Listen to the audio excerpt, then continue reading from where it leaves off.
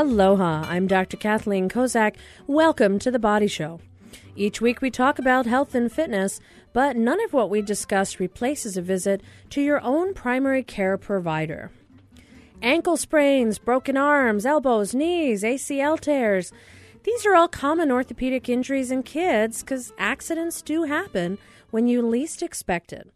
Here in Hawaii, we have access to world-class doctors and surgeons at many of our medical facilities. But a lot of us, myself included, may not be aware of what's going on these days at Shriners Hospital. Dr. Jonathon Pellett is in the studio to tell us more about orthopedic emergencies in our keiki and what are some of the common things he sees in his clinic. But first, we have John White, administrator at Shriners Hospital, here to tell us more about what their facility has to offer to any child that needs care in Hawaii and across the Pacific, regardless of their finances. We'll be taking your calls in just a few minutes at 941-3689 on Oahu, toll-free from the neighbor islands, 877-941-3689. John White, welcome to The Body Show. Hi, Dr. Kozak, glad to be here. Happy to hear about it. Now, a few years ago, Shriners, you had a big expansion, you needed more space, you were able to provide more services. But, I'm an internist, so I deal with adults. I don't generally see kids because that's not my specialty. But I've always wondered what goes on at Shriners. It's across from Kapiolani. What happens in your facility, and what are you guys really good at? And now you have even more to offer. So how did Shriners get started, and what do we do at Shriners here in Hawaii? Yeah, let me just a little bit of history. So Shriners as an organization is the outgrowth of a fraternity, a club that started in the late 1800s, and a group of guys got together, and as this group progressed, the fraternity really decided they needed to have a greater purpose. And so the first Shriners Hospital was founded in 1922. The Honolulu Hospital is number 2, actually. Shreveport, Louisiana was the first. We were the second. And so we celebrated our 90th anniversary last year here in Honolulu. That's a long time. 90 years of service. Now, what are some of the areas of expertise that Shriners focuses on? Yeah, just a brief history there as well. We started out with our main purpose being polio, caring for kids with polio. And as that became less and less necessary, we really transitioned to something that made a lot of sense in terms of just the logistics as far as the facilities and the equipment and the expertise we had into children's orthopedics. And so for almost our entire modern existence, we've really been in a children's orthopedic specialty hospital. And so we do that. In fact, that's our core, but we do a lot of other things as well. So now tell me about some of those other things. We're going to talk with orthopedic surgeon Dr. Jonathon Pellett in just a few minutes, but tell me more about what are some of the other services that are available at Shriners.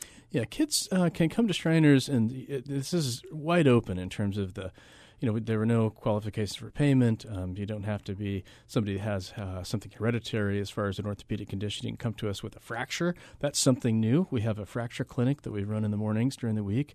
And so kids that had maybe a soccer game the night before and were seen in the emergency department and had to follow up with an orthopedist can come and see our folks the next morning and get care, definitive care at that time. So orthopedic issues you have expertise with.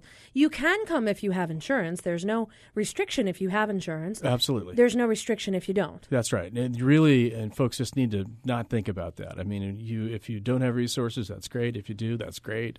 To us, it's just about caring for the kids. It's about world-class medicine. I still want to work at Shriners, but you guys don't take care of adults now, but okay. So tell me about some of the other clinics, because there are some things that are available at Shriners that people may not be aware of. There's opportunities for dental services. There's autism services. Other than orthopedics, what else can somebody come to Shriners for? Yeah, Dr. Ryan Lee is one of our newest additions to the medical staff, and he is a pediatric neurologist. So his practice focuses on neurodevelopmental type issues with kids, and so kids that have autism, kids with developmental delay, just things that in that general spectrum of things we can care for. And we didn't have that capability before. Really, we're focused mainly on the orthopedics, in which we still do and do well, but now we've branched out a little bit. We've got a broader focus on that. And that's in addition to the dental clinic that you just mentioned a few minutes ago.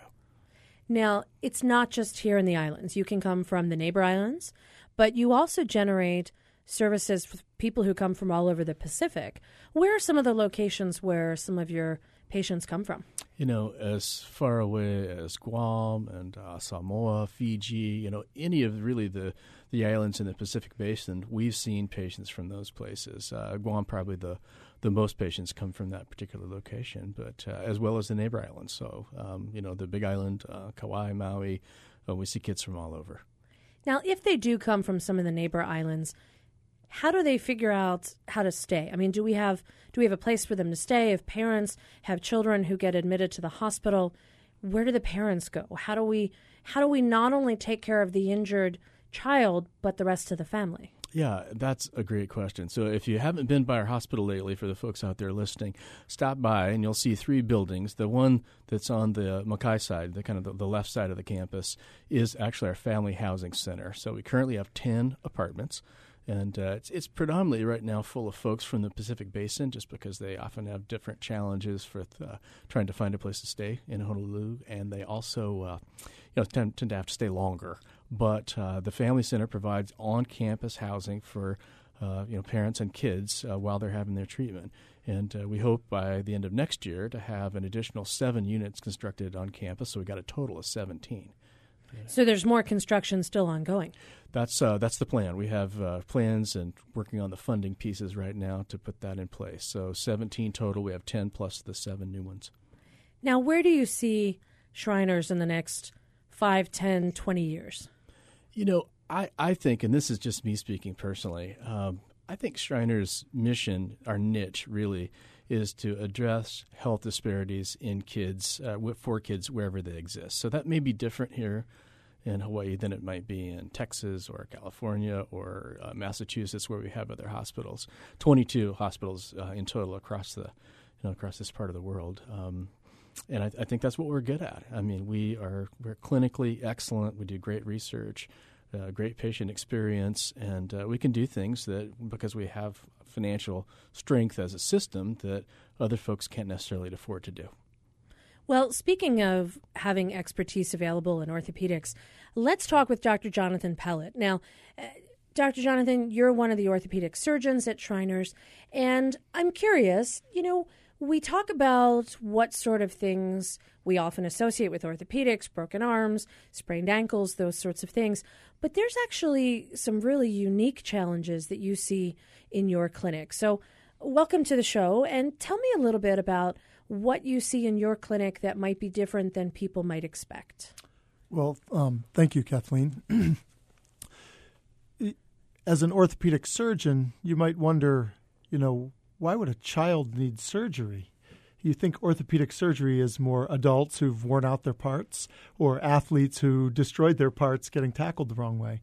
And the fact of the matter is that a lot of kids who see an orthopedic surgeon, they don't need an operation. They just need to see a doctor. So I consider myself more like an orthopedic doctor.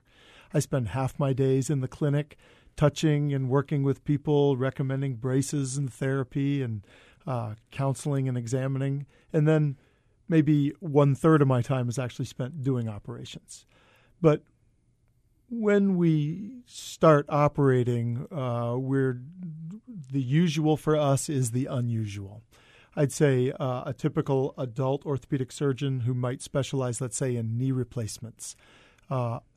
Somebody with a healthy, thriving practice might do 5 knee replacements on Monday and 7 hip replacements on Thursday, and it looks a bit like an assembly line.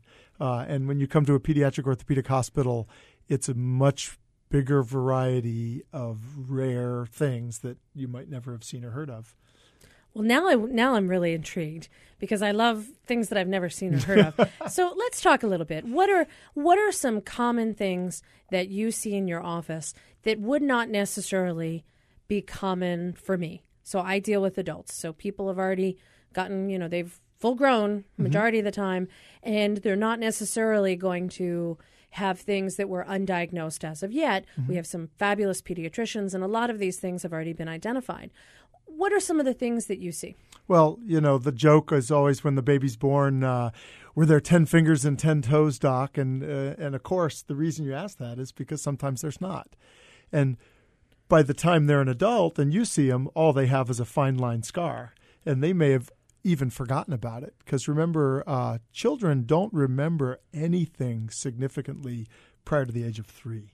Long-term follow-up, they're not going to remember. So that's a typical congenital birth defect, if you wanted to call it a defect, born with an extra finger or toe.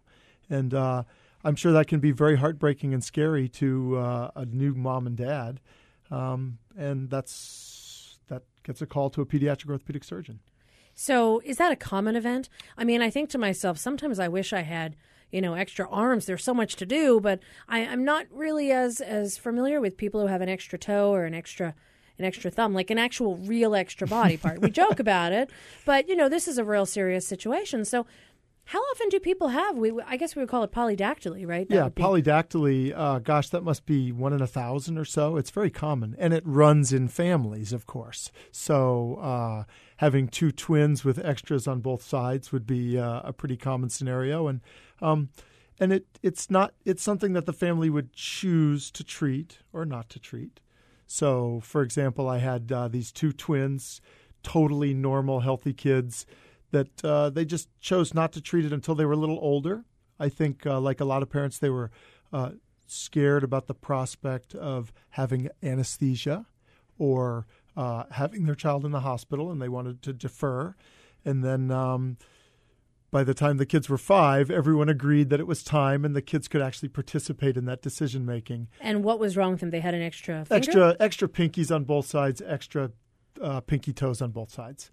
So the 2 identical twins, between the 2 of them, I guess that's 10, 20, 30, 48. And, of course, they wanted to get it done on the same day, and they wanted to stay in the same room. That's a long day for you. Yeah. So, and in one day, then there were 8 less. But all you'd know from them is the little scar on the side. Sure, and I might not even notice that if I say, okay, there's 5 and 5. There you go. All right, so congenital issues, that's one of the things that sometimes you see. What about other sorts of, a lot of times I would imagine parents want to know, is this normal? Is my child okay? I've identified something that may not have happened immediately, but their legs look a little funny. They walk a little unusual. Do you wind up seeing a lot of people for whom what you're looking at is really someone who's normal who needs reassurance? So there's the new parents, and when their child is stumbling and tripping and walking with their toes pointed in, they're not sure if that's normal. And then grandma says, you didn't walk like that I can remember. Thus starts the concern and the flurry of worry. Okay. And then there's the mother of 7 who will bring in the 7th one and say, his legs aren't the same as the other 6. And I'll look at that child and I'll say, you're right, but it's going to be okay. They're not all siblings are identical, as you know. Boy, I'm glad to know not all siblings are identical. I suspect my brother's listening now. But okay, so sometimes it's normal and it just so happens to be a variant of normal that someone's coming in with. What are true orthopedic emergencies? When should somebody definitely come to see you? We talked about fractures, and if they were diagnosed with a fracture, there's a fracture clinic. They can come in and see an orthopedic specialist. When do they need you? Kids get hurt all the time, and they're inconsolable, and they're crying, and there's blood. And if 20 minutes later they're smiling and they're okay, and they're up and walking around, you're okay. If they're still crying about it after 20 minutes, that's a major injury. And it's a bit tricky to tell the difference between a major injury and a minor in children, What are some of the signs? How could you know if you're a parent or a grandmother or a babysitter or somebody who's taking care of young children, other than they're still upset about it 20 minutes later? Mm-hmm. Are there certain pain signals? Are there certain ways that things might look deformed, or people might not be able to walk on their ankle the same way? What are some of those signs that, hey, there's trouble? Will not walk. Will not walk, needs evaluation by an orthopedic surgeon, or an emergency room where they learn the basic protocols of won't walk. And there's a million reasons why, and sometimes you can't even focalize which area might be the problem. Is it the back? Is it the hip? Is it the knee or the foot? Is it a splinter in the foot or an infection of the hip? You can't even tell in a crying 2-year-old. But if they won't walk, you probably ought to have them seen by a doctor.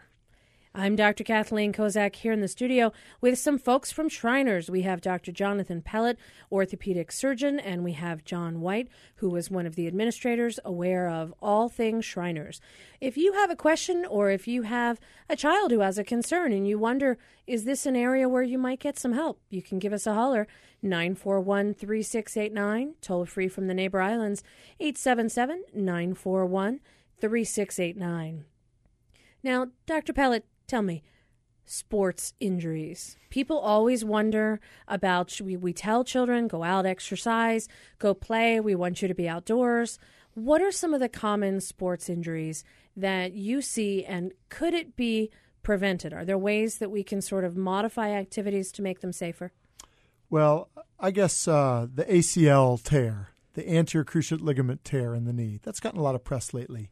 ACL tears used to be a boy's injury.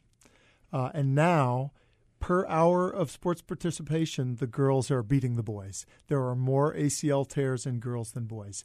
We didn't realize this because 20 years ago, women didn't play as much sports or not as much aggressive contact, pivoting, turning sports.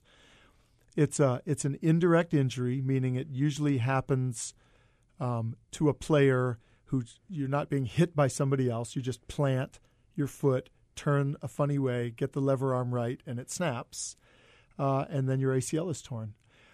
And it can be prevented. The American Academy of Orthopedic Surgeons has been doing research and development regarding exercise programs, and it sounds silly, but it's sort of teaching women how to jump, teaching women how to land, and teaching them how to fall. And these programs have been prospectively trialed in large groups of just regular teenage soccer players, and they can reduce the incidence of ACL tears by 50%. So just learning how to jump, how to turn, how to twist, how to fall can actually prevent you from having the tear. Yeah, and there's specific protocols. It's a 20-minute exercise regimen, and the coaches are starting to understand it, and there's private companies in town that do Saturday training sessions where you can go and get and you can see the kids doing it, and it's just in a group. They're jumping, planting, turning, and it reduces the rate of ACL tear. Now, what are the consequences if you are young and you tear your ACL and you decide, I'm not necessarily going to go have a surgery to fix it?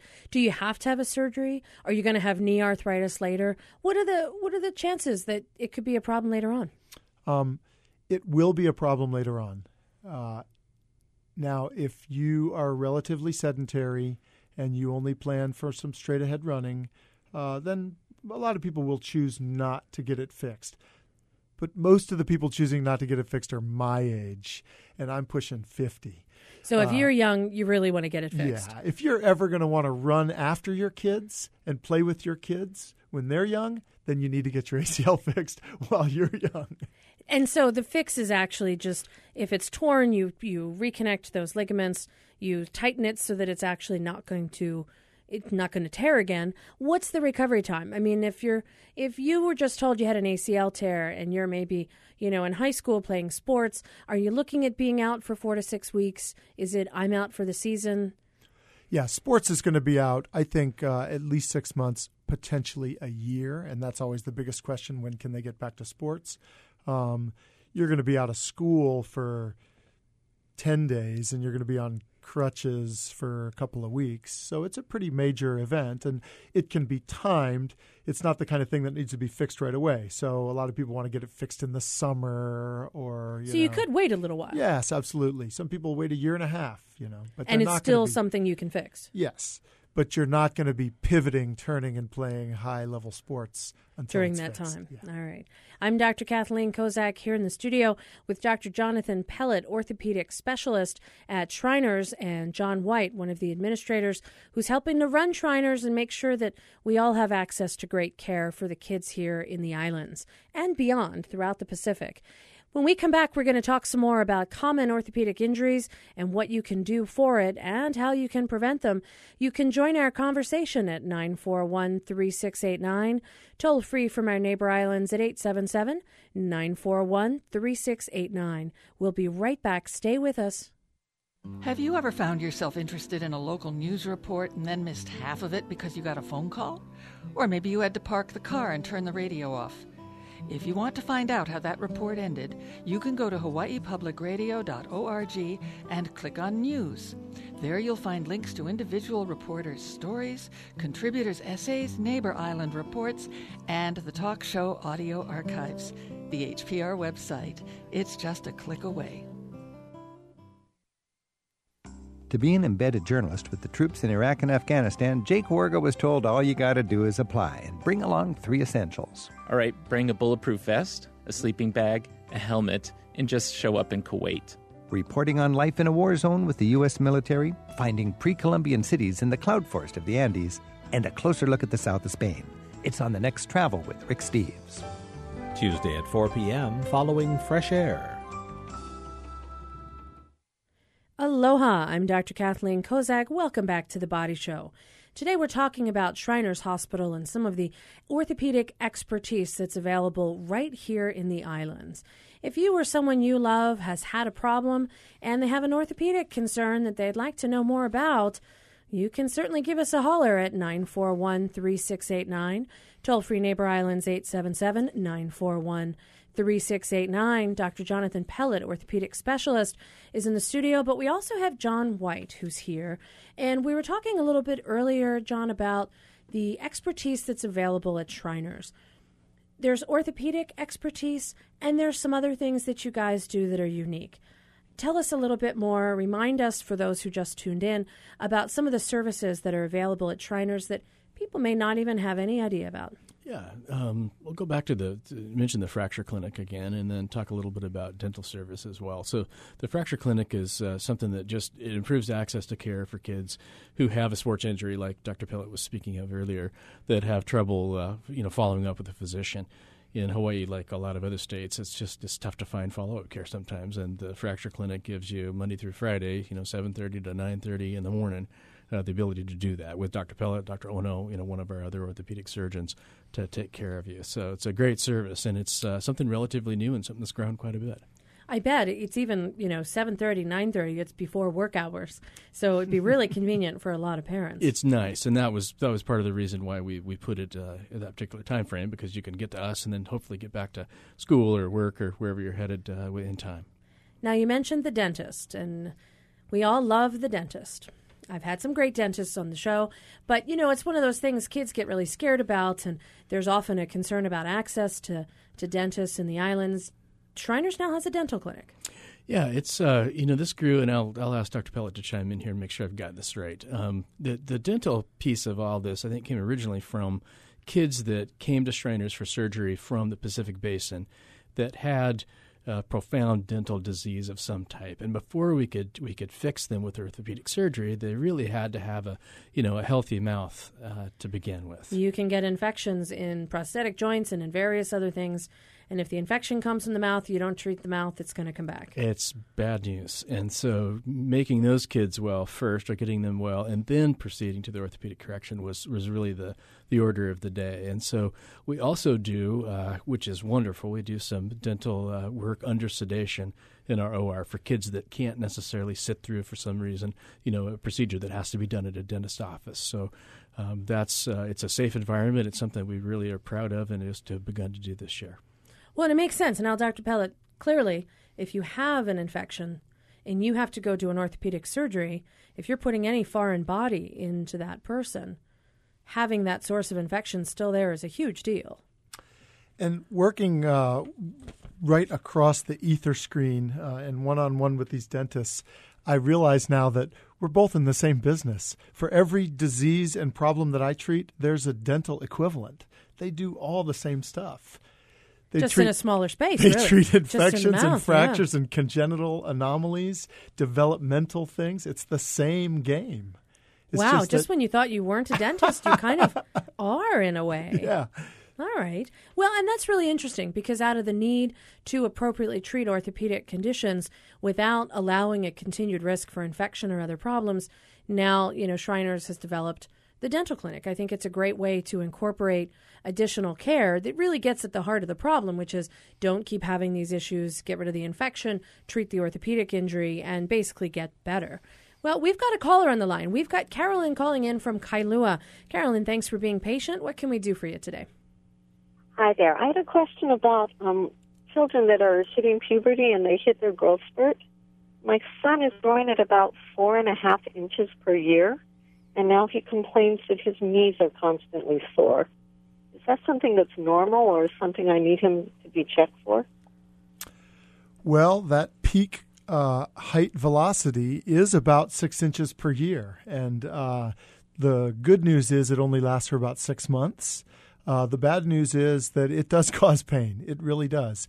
Is your son otherwise healthy? Yes. Mm-hmm. And he's not overweight, so it's certainly not from any, physical stress on his knee, I don't think. Mm-hmm. And so he's active, he's not overweight, and when you look at him, he doesn't look crooked? No, he doesn't look crooked, but he declines a lot of activities because his knees are sore. Yeah, so it's almost certainly something that he'll grow out of, a type of growing pain. And there's about 10 different specific types of growing pains that have names, Osgood-Schlatter syndrome and Syndig-Larsen-Johansson syndrome. But the specific ones don't matter as much as the fact that he'll probably outgrow it. That is a perfect situation to see an orthopedic doctor, because in about 15 minutes, with probably no x-rays, you can get a better feel for it, a better handle on it, and maybe even a few little exercises that would make it better. Oh, great. Okay. I will definitely keep that in mind, and if he continues to complain, I'll go have him taken in. Yeah, have him complain to a doctor. Right. Great. Thank you very much. All right, Carolyn, thanks for asking such a great question. We always hear about growing pains, but here's a guy who really has it, and clearly mom's concerned. I'm saying, yay, 4.5 inches, grow taller. That can only be good as you get older, but certainly as long as there's not a medical concern. So thanks for calling us and sharing that concern, and hopefully it won't be an issue and he'll be fine, Carolyn, but good luck to him. If you have a question or a concern that you think an orthopedic specialist might be able to help you with, hey, now is your chance to ask an expert. We have Dr. Jonathon Pellett in the studio sitting right here. He works at Shriners, and he can help answer pretty much any orthopedic question that I can't, particularly for kids, because, you have an expertise that I don't often see in the clinic. So if you've got a question, give us a holler at 941-3689. Neighbor Islands, 877-941-3689. Now, before the break, we were talking, Dr. Pellett, about ACL tears as one of those things you do eventually want to repair. Carolyn called about her son who's having some growing pains. What are some of the other causes of joint pains in pediatrics? Because, as you get older, a lot of times we attribute some of these things to arthritis or overuse or, wear and tear. But when you're a young child, what causes some of these joint discomforts like knee pain or elbow pain or wrist pain? Are these things that should be causes of concern? There are developmental conditions, and that means conditions that develop in an otherwise normal kid who's previously healthy, everything was fine, and then something develops. Some of these are related to recurrent stresses. So jumpers get jumper's knee, and runners get the little pull-off injuries where the tendon attaches to the bone. Others are more related to funny blood supply, the way sometimes a kid's tooth will just sort of turn brown, and that's a tooth whose root has died. There's equivalents of those. I've always wondered what that was. Okay. That brown tooth. So you do dentistry as well. There you go. The brown tooth is where it got knocked and it killed the root, and it's still a good tooth. You can still chew on it. It'll last a couple of years till the grown-up tooth comes in. It just turns brown. And there's equivalents to that in the bones and joints, and most of them resolve over time, and they grow the new blood supply. So there's a number of different issues. Most of them we can't explain. To be honest with you, the active kid with achy knees at night that asks mom to rub them, who remains active, we follow them, we examine them, we watch them grow. It eventually goes away. You're doing well when you bring them back to clinic and they can't remember which side it was. And you Sign remember, of success. Okay. but they don't remember. Yeah. So a lot of these things may resolve on their own, but if you have questions, because sometimes it could be something serious, always good to have an expert check it out. All right, we've got a caller from our friends over on the Big Island. We've got Mua from Hilo. Mua, welcome to the Body Show.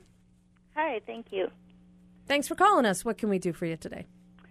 Well, my son, who is 7, broke his index finger about a month ago, and we didn't catch it right away. Mm-hmm. The orthopedic surgeon said that we could do surgery to straighten it out. However, it would probably have some stiffness afterwards, and kind of left it up to us to decide. Do you have any advice? So that's his pointer finger? Yes, on his non-dominant hand. And when you look at it, it looks crooked now? Yes. Okay. And he's starting to use it already? Yes. Yeah. So pretty active. There's you can do operations to straighten bones out, but if it's anywhere near a growth plate, oftentimes just waiting is a reasonable option too, because whenever you do an operation, you worry about potentially injuring the growth plate, and if you're going to cut a bone and straighten it out, that could be done at any age. It could be done in somebody my age, but if you do it at the risk of an injury to the growth plate, that might not be the best thing. And if his fracture went through the growth plate, then for sure the best thing to do is just watch it. They said that it wasn't near the growth plate. Oh, okay. So that's the kind of thing that could be fixed at any time. Okay. But deferring it is okay. Having a little bit of crooked finger is okay for now. There's not a rush on that. Make sure you get, I'm sure you hear people say, a second opinion. All right.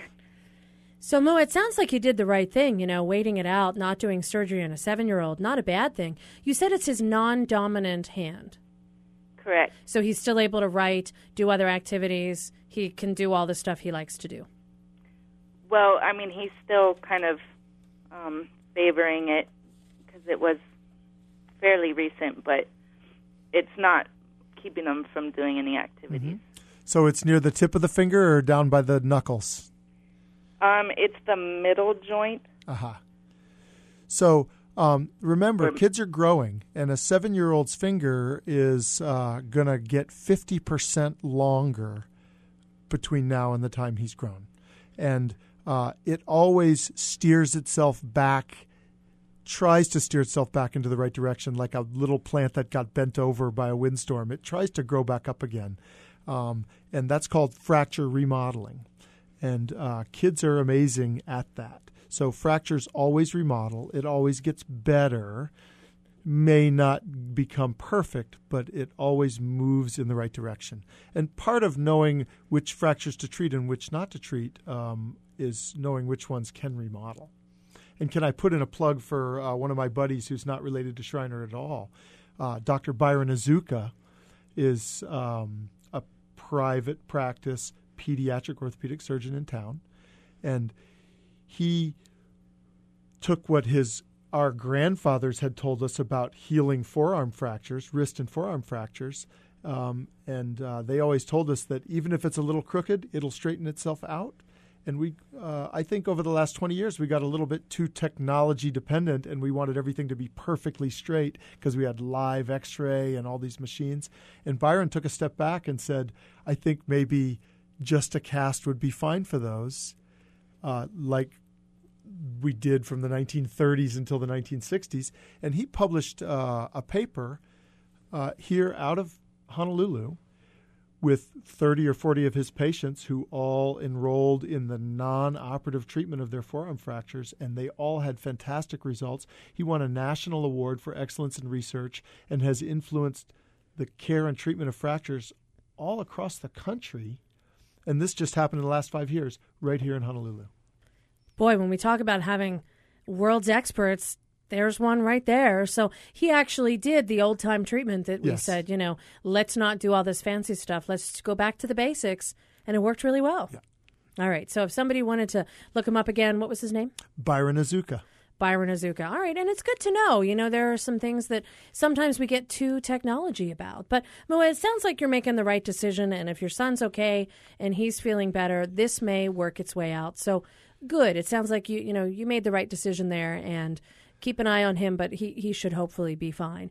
But that's interesting. So one of the things that I love to hear about is research that we're doing right here in the islands that's actually changing what we do, particularly in this case, worldwide.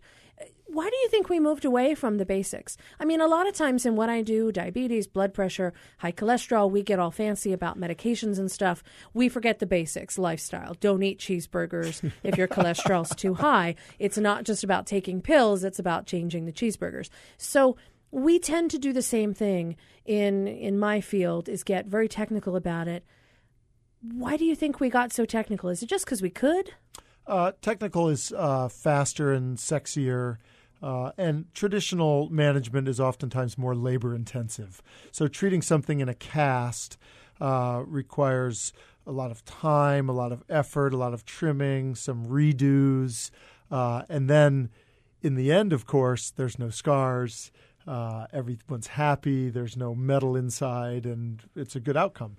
But it does require, when you've casted a fracture, let's say, and then you go home, you're still kind of worried that it may slip and change and how you're going to explain that and how you'll redo it. Whereas when you do a big operation, well, then you're confident. So there's a lot of things that have led us in that direction. But with kids, most injuries don't need an operation. Well, and coming from a surgeon, that says a lot, because your job is generally to do surgery. So when you say they don't need a surgery, I got to say that's pretty strong words of advice. We've got another caller on the line. We've got Roger from Manoa. Roger, welcome to The Body Show. Yeah, hi. How are you? Great. What can we do for you today? Well, my 12-year-old daughter got a minor PCL tear in her knee playing volleyball, and she had an MRI, and that's how we know what the diagnosis is. She went to physical therapy, and it seemed to get better. And she was continuing to do some stretching. I'm not sure how diligent she's been on it to get it stretched out. But recently, to her, it seems like it's tighter than it used to be and harder to stretch and causing more pain when she tries to stretch it. When I say stretch, I mean bend it back all the way. Mm-hmm. She can straighten it. But I don't know, is it like an overgrowth of scar tissue of the healing, or is it she's not been diligent enough stretching it, or how aggressive should she be in stretching it to get it to so comply. She has trouble bending it all the way now. Yes. Like she can't put her heel. Her other leg, no problem touching her heel to her butt. Yes. But this one, no. That's exactly right. Touching the heel to the butt. Most people can do that. And when she does that, it hurts. She's 12 years old. Can't get it that far. Yeah, she's 12 years old. She's still growing. She squats funny. She would hold one leg out to the side and squat down onto one heel. And I would not push that too far. Her body's still growing. It needs time for healing. When my wife had her cesarean section, she couldn't sit upright for about 3 months because it pulls on that scar on your tummy. And finally, when the scar's all healed, she can sit upright now. And after the second time, of course, it took a little longer. But that's her body telling her not to put pressure on that area. I've fought that battle many, many times trying to get the full range of motion, and I found that if you give it some time, don't get a re-injury, it'll happen naturally. Okay. So eventually the flexibility will probably just come back slowly but surely. I think so. She's still playing volleyball, and sometimes her knee gets a little sore, but as long as it's not, by the next day it's not sore really, so should she worry about that amount of activity and soreness? No, I think that's okay. That's pretty normal. That's her body telling, that's your body still healing, I think. And if she can get her knee all the way straight, that's the critical thing. If your knee can fully extend and she's back jumping, she'll do well. Okay. Thank you. All right. Thanks for calling us, Roger. I'm happy to know your daughter's going to be all right. I'm Dr. Kathleen Kozak here in the studio with with Dr. Jonathon Pellett, Shriners Orthopedic Surgeon Specialist, and John White, who's helping to make sure that Shriners can meet the needs of our keiki here in the islands and beyond for far into the future. When we come back, we're going to talk some more about common orthopedic issues for kids. If you've got a question or a concern, you can give us a holler at 941-3689 on Oahu or from our neighbor islands, 877-941-3689. We'll be right back. Stay with us. I think communication is vital, and I think because we have public radio, we have fair and unbiased communication that comes from a variety of perspectives. I think that's one of the few things we have left as a free nation, so it's really important to preserve that kind of communication, and public radio brings that to us. Member-supported Hawaii Public Radio. Radio with vision. Listen and see. I peeled open a new pack of cigarettes. It was exciting, a new pack. The promise of so many cigarettes waiting to be smoked. Like a 10-day forecast with a line of sunshines. Love and cigarettes. This week on Selected Shorts. From PRI, Public Radio International. Tuesday at 4 p.m. following Travel with Rick Steves. Aloha. Welcome back to The Body Show. I'm Dr. Kathleen Kozak here in the studio with Dr. Jonathon Pellett, orthopedic specialist in pediatric orthopedics and sort of pseudo part-time dentist working on some of the same things that they do in dentistry. These guys do very similar activities. And we're also here talking with John White, who's from Shriners. If you have a question or a concern, you can give us a holler, 941-3689, toll-free neighbor islands 877-941-3689. Kids and injuries and accidents, it happens. You never know when. But we're talking a little bit about what are common things and how to prevent them. Now, during the break, I put our administrator, John White, in the hot seat and said, tell me something nobody knows about Shriners that only you know. I mean, I learned it was the very second Shriners Hospital. I got to say, I didn't know that. But tell me something surprising that I would totally not expect about Shriners. A little bit of stress there. You know, you had like 20 seconds to come up with something, if that. Right. Oh, that's a great question. So I think, to me, the most surprising thing about Shriners is people probably don't understand what resource it takes to run 22 hospitals on almost no revenue, meaning we do most of the care. And in Honolulu, it's about 80% of the care that we deliver is free. So that's a result of the fraternity, the Shriners International Fraternity, who have a very large endowment that the investment proceeds for that endowment really pay for what we do with Dr. Pellett, Dr. Ono, others day to day. And I think that's amazing. We've lived in a little bit different world for a long time. We do bill and collect where we can, but we still provide most of the care for free.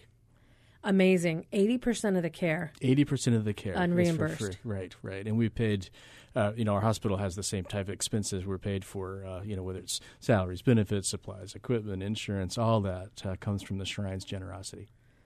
That's some magic accounting, I'll tell you. Pretty cool. And that's something I would not have expected. All right.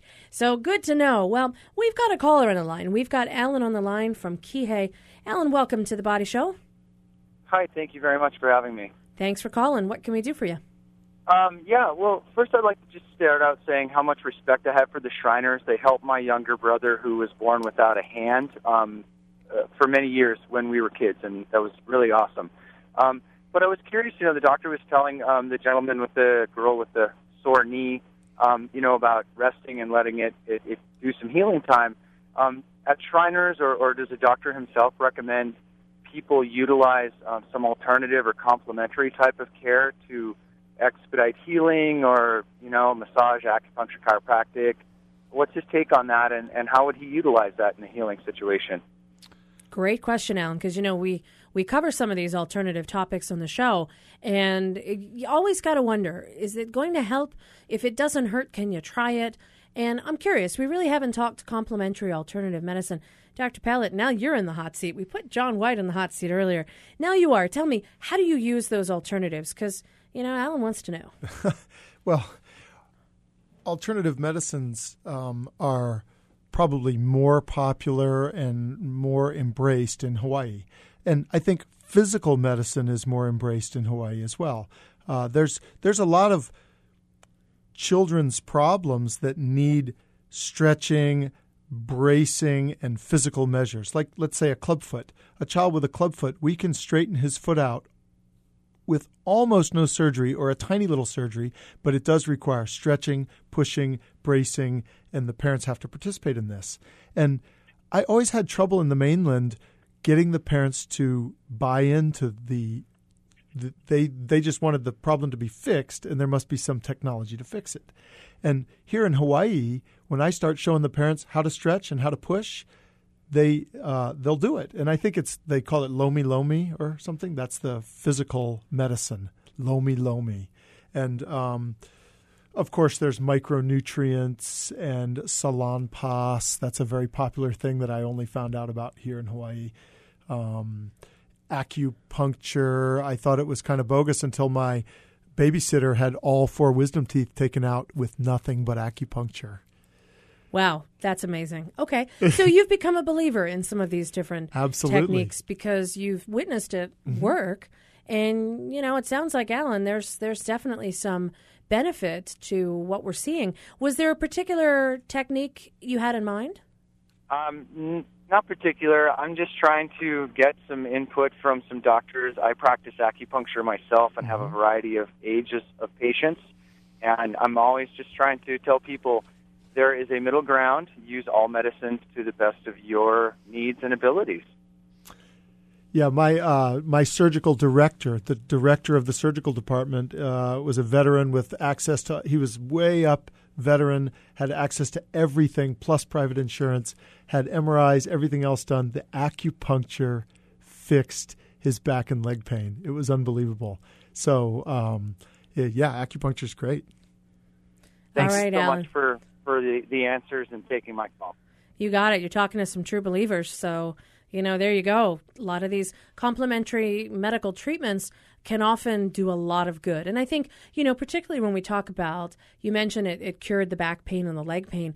A lot of times what I can offer is a whole bunch of medication and pills, but that's not going to get at the problem as much as physical treatment is going to be. You mentioned stretching, then there's physical therapy, exercise, rehabilitation. A lot of these things require you to put in a lot of your own homework to get them to get better. But that's more effective than if I just give you a bunch of pills. And I'm sure you've hit the same sort of situation in your practice. Particularly parents don't want their kids to take a lot of pills. So doing some sort of activity may be helpful. So what are some of the general rules of thumb that you mentioned you have a babysitter, so you've had kids. What do you tell them to keep them safe? How do you, you're an orthopedic surgeon, so your kid comes home and there's something that looks out of place. You can probably tell pretty quickly there's a problem, but what do you do to keep your kids safe? What have you done? So there's minor injuries and there's catastrophic injuries. We don't want any of them, but okay, let's talk minor first. So, the catastrophic injuries are what you need to avoid, and that's the seat belt, the helmet, and the fire alarms. These are the horrible outcomes. If the kid's in a car seat and it's strapped in, they always do fine. They always do fine. Sometimes the biggest problem is finding a place to send the child after you observe them overnight. They're ready to go home. Find a place to send them because both their parents were so badly injured. If they're seat belts, yes. Car seat, yes. The helmet, yes. Helmet all the time. You're biking, you're skating, you're on a skateboard, you're on a variety of different things that have wheels. Don't be ashamed to wear your helmet. I do all that. I skateboard, I surf, and everyone makes fun of me. I wear a helmet when I'm surfing. Well, you're never going to be the guy who hits his head on the coral and has a problem. And there was a guy like that each year. So those are for the catastrophic injuries. And then the big question is when a child is safe with a motorized vehicle. This is a huge issue too. The kids with motorcycles, the kids with four-wheelers, and especially a common pattern is motorized vehicles that were not made to be taken on the road, like a four-wheeler, and the kids take them on the road because it's just too easy, too convenient, and that's the best way to get to their parents' house. And not a good plan. Yeah, that's a bad recipe. What about, there have been a couple of times that we've seen kids get injured. They might be grabbing onto the back of a car. They're on a skateboard. They're on something with wheels.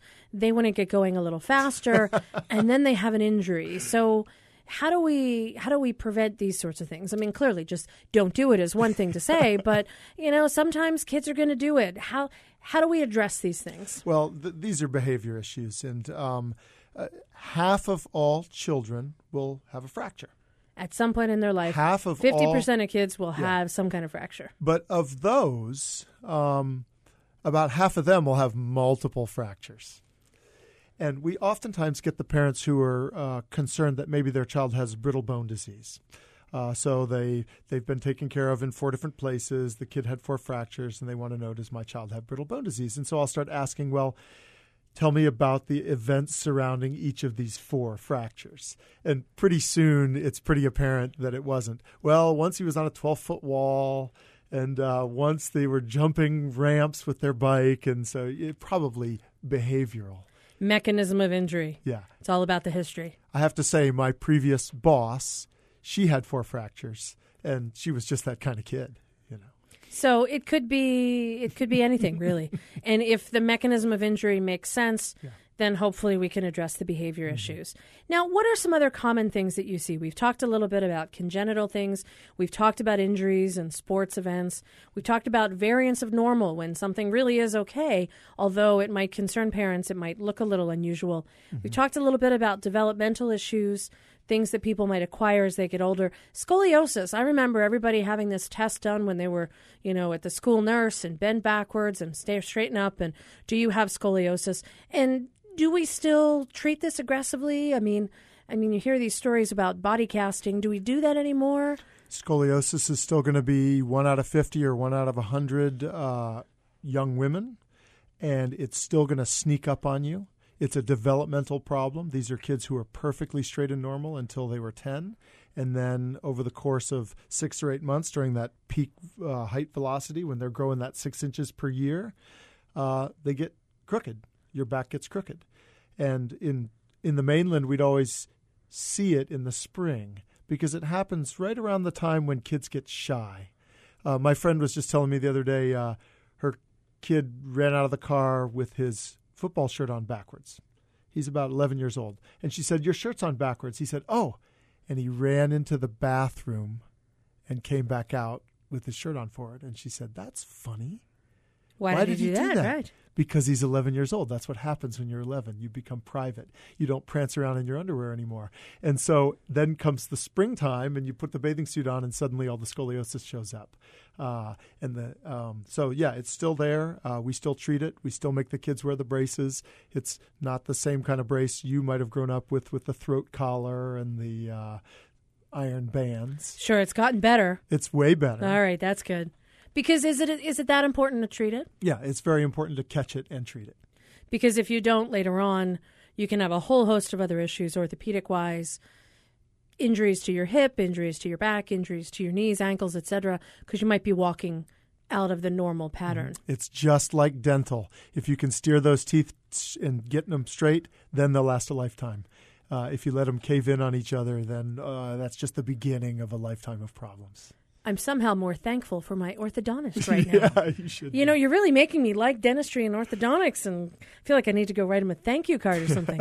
All right, so other things. What about the really, I want to take a moment to talk a little bit about cerebral palsy, spinal bifida. These are people who need care for life. Is this something that you wind up seeing a lot of because you are at a referral center for people from all over the Pacific? And what can we do to help these kids? Yeah, so we said half of kids will have a fracture, but most kids won't spend the night in the hospital. Who's really in these big children's hospitals, these 18-bed children's hospitals, day and night, getting multiple procedures done, surgeries and treatment and therapy? These are the kids with the bad problems. And I think 30 years ago, you wouldn't see them in the community. The children with bad congenital muscular dystrophy, so weak they can't lift their hand to their mouth. Or so weak that they need a breathing machine to assist with their breathing. Or the kids with brittle bone disease that just break 2, 3, 5 times a year. Kids with cerebral palsy. You didn't used to see them in the community. They would sort of be in the hospitals and then be shuttled home. And nowadays, these kids are part of our community. I know you've seen the kids in the power wheelchairs, kids that are so developmentally delayed they can't speak, but they're out there at the movie night with their siblings, even if they can't see the movie. We've done a much better job opening up. I guess it's maybe the American with Disabilities Act, more transportation options, better wheelchairs, better health care. But those kids spend a lot of time in the orthopedic hospitals because those are the kids that really get the deformities. It's the polio was in the 1930s, and it's the neurologic diseases like cerebral palsy, spina bifida. Those are the kids that need so much. And these are the children that are uniquely served at Shriners, regardless of ability, from all over the Pacific, really. Right. And, John White, I'm curious, you're administratively in charge of what goes on at Shriners. Do you have a lot of long-term residents of the hospital who have these particular problems? Well, some of our families come and stay in the family center, probably up to and maybe even over a year. But that typically was not because their child was hospitalized for the year, but they had periods of hospitalization within the year. So kids typically come and stay, and I don't know, Dr. Pellett, what do you think? Maybe a week or 2 weeks would be the very most you'd be in the hospital? Yeah, right. 2 weeks in the hospital. But we'll see kids with a birth defect, let's say a child with a very short leg, born with a very short leg. And you can tell the family, well, this is going to be a lifetime journey. This is going to be about 4 operations, and the first one will be at the age of 3, then 7, and by the time he finishes high school, you're going to have 2 equal length legs to go off to college with. But those people are going to spend a lot of time in our hospital. Yeah, those are our kids. I mean, that's part of what makes Shriners so special is we get to see the kids periodically through their whole life, and when they're growing up, and we see them when they're little, and then we see them there in high school. That's really rewarding. Well, and we even had Alan call in from Kihei saying, shout out to Shriners. You guys helped my brother when he was younger, born without a hand. So certainly you guys do have a niche as to what you've been able to do and really have an amazing impact worldwide, honestly, because 22 hospitals, but they get referrals from all over. Right. And that's an amazing mission. I know, boy, I bet our administrators would love to learn how to run a hospital on 80% unreimbursed care. That's a pretty amazing statistic. I put you in the hot seat and said, tell me something I don't know, and there you go. There you go. Sounds like public radio, right? About 80% of people listen. And there's like 20% of people donate. You're right. I mean, and you both are very avid public radio listeners, so I appreciate your thoughts and certainly your help on that. I want to thank both of you for sharing your expertise with us. Dr. Pellett, you had a busy day today in the clinic, in the operating room, and here you are helping out some folks, throughout the island. So again, admiring you for your work and all the good that you do, and working with the fracture clinic, coming in early to help people to really make sure that these things are taken care of. So thank you so much for sharing your expertise with us today. And John White, thanks for telling us more about Shriners. I learned a whole lot. It's something that I certainly wasn't aware of. I know you guys expanded. Yeah. There was construction, and it's nice to know that what's really going on is really going to help children throughout the Pacific, really. That's kind of the idea. So thanks for telling us more about Shriners and some of the really amazing things that are going on there that nobody knew about. You mentioned the orthopedic clinic, the fracture clinic. You mentioned the neurologist who's working with autism. And also, the dental clinic, which, again, ties in absolutely with what we were talking about as far as treating kids. So thanks again for taking time from your day to join us, both of you, today. Yeah, you're welcome. Thank you. If you'd like to hear this show again, you can click on hawaiipublicradio.org, follow the links to The Body Show, and listen to the podcast. You can also find more information about upcoming shows on Facebook. Our engineer is David Chong, our executive producer, Bethlehem Kozlovich. I'm Dr. Kathleen Kozak. We'll see you next week. We're going to talk a little bit about atrial fibrillation, the most common heart rhythm problem in the world. We're going to talk more about it on Monday. We'll see you right here at 5 on The Body Show. See you then.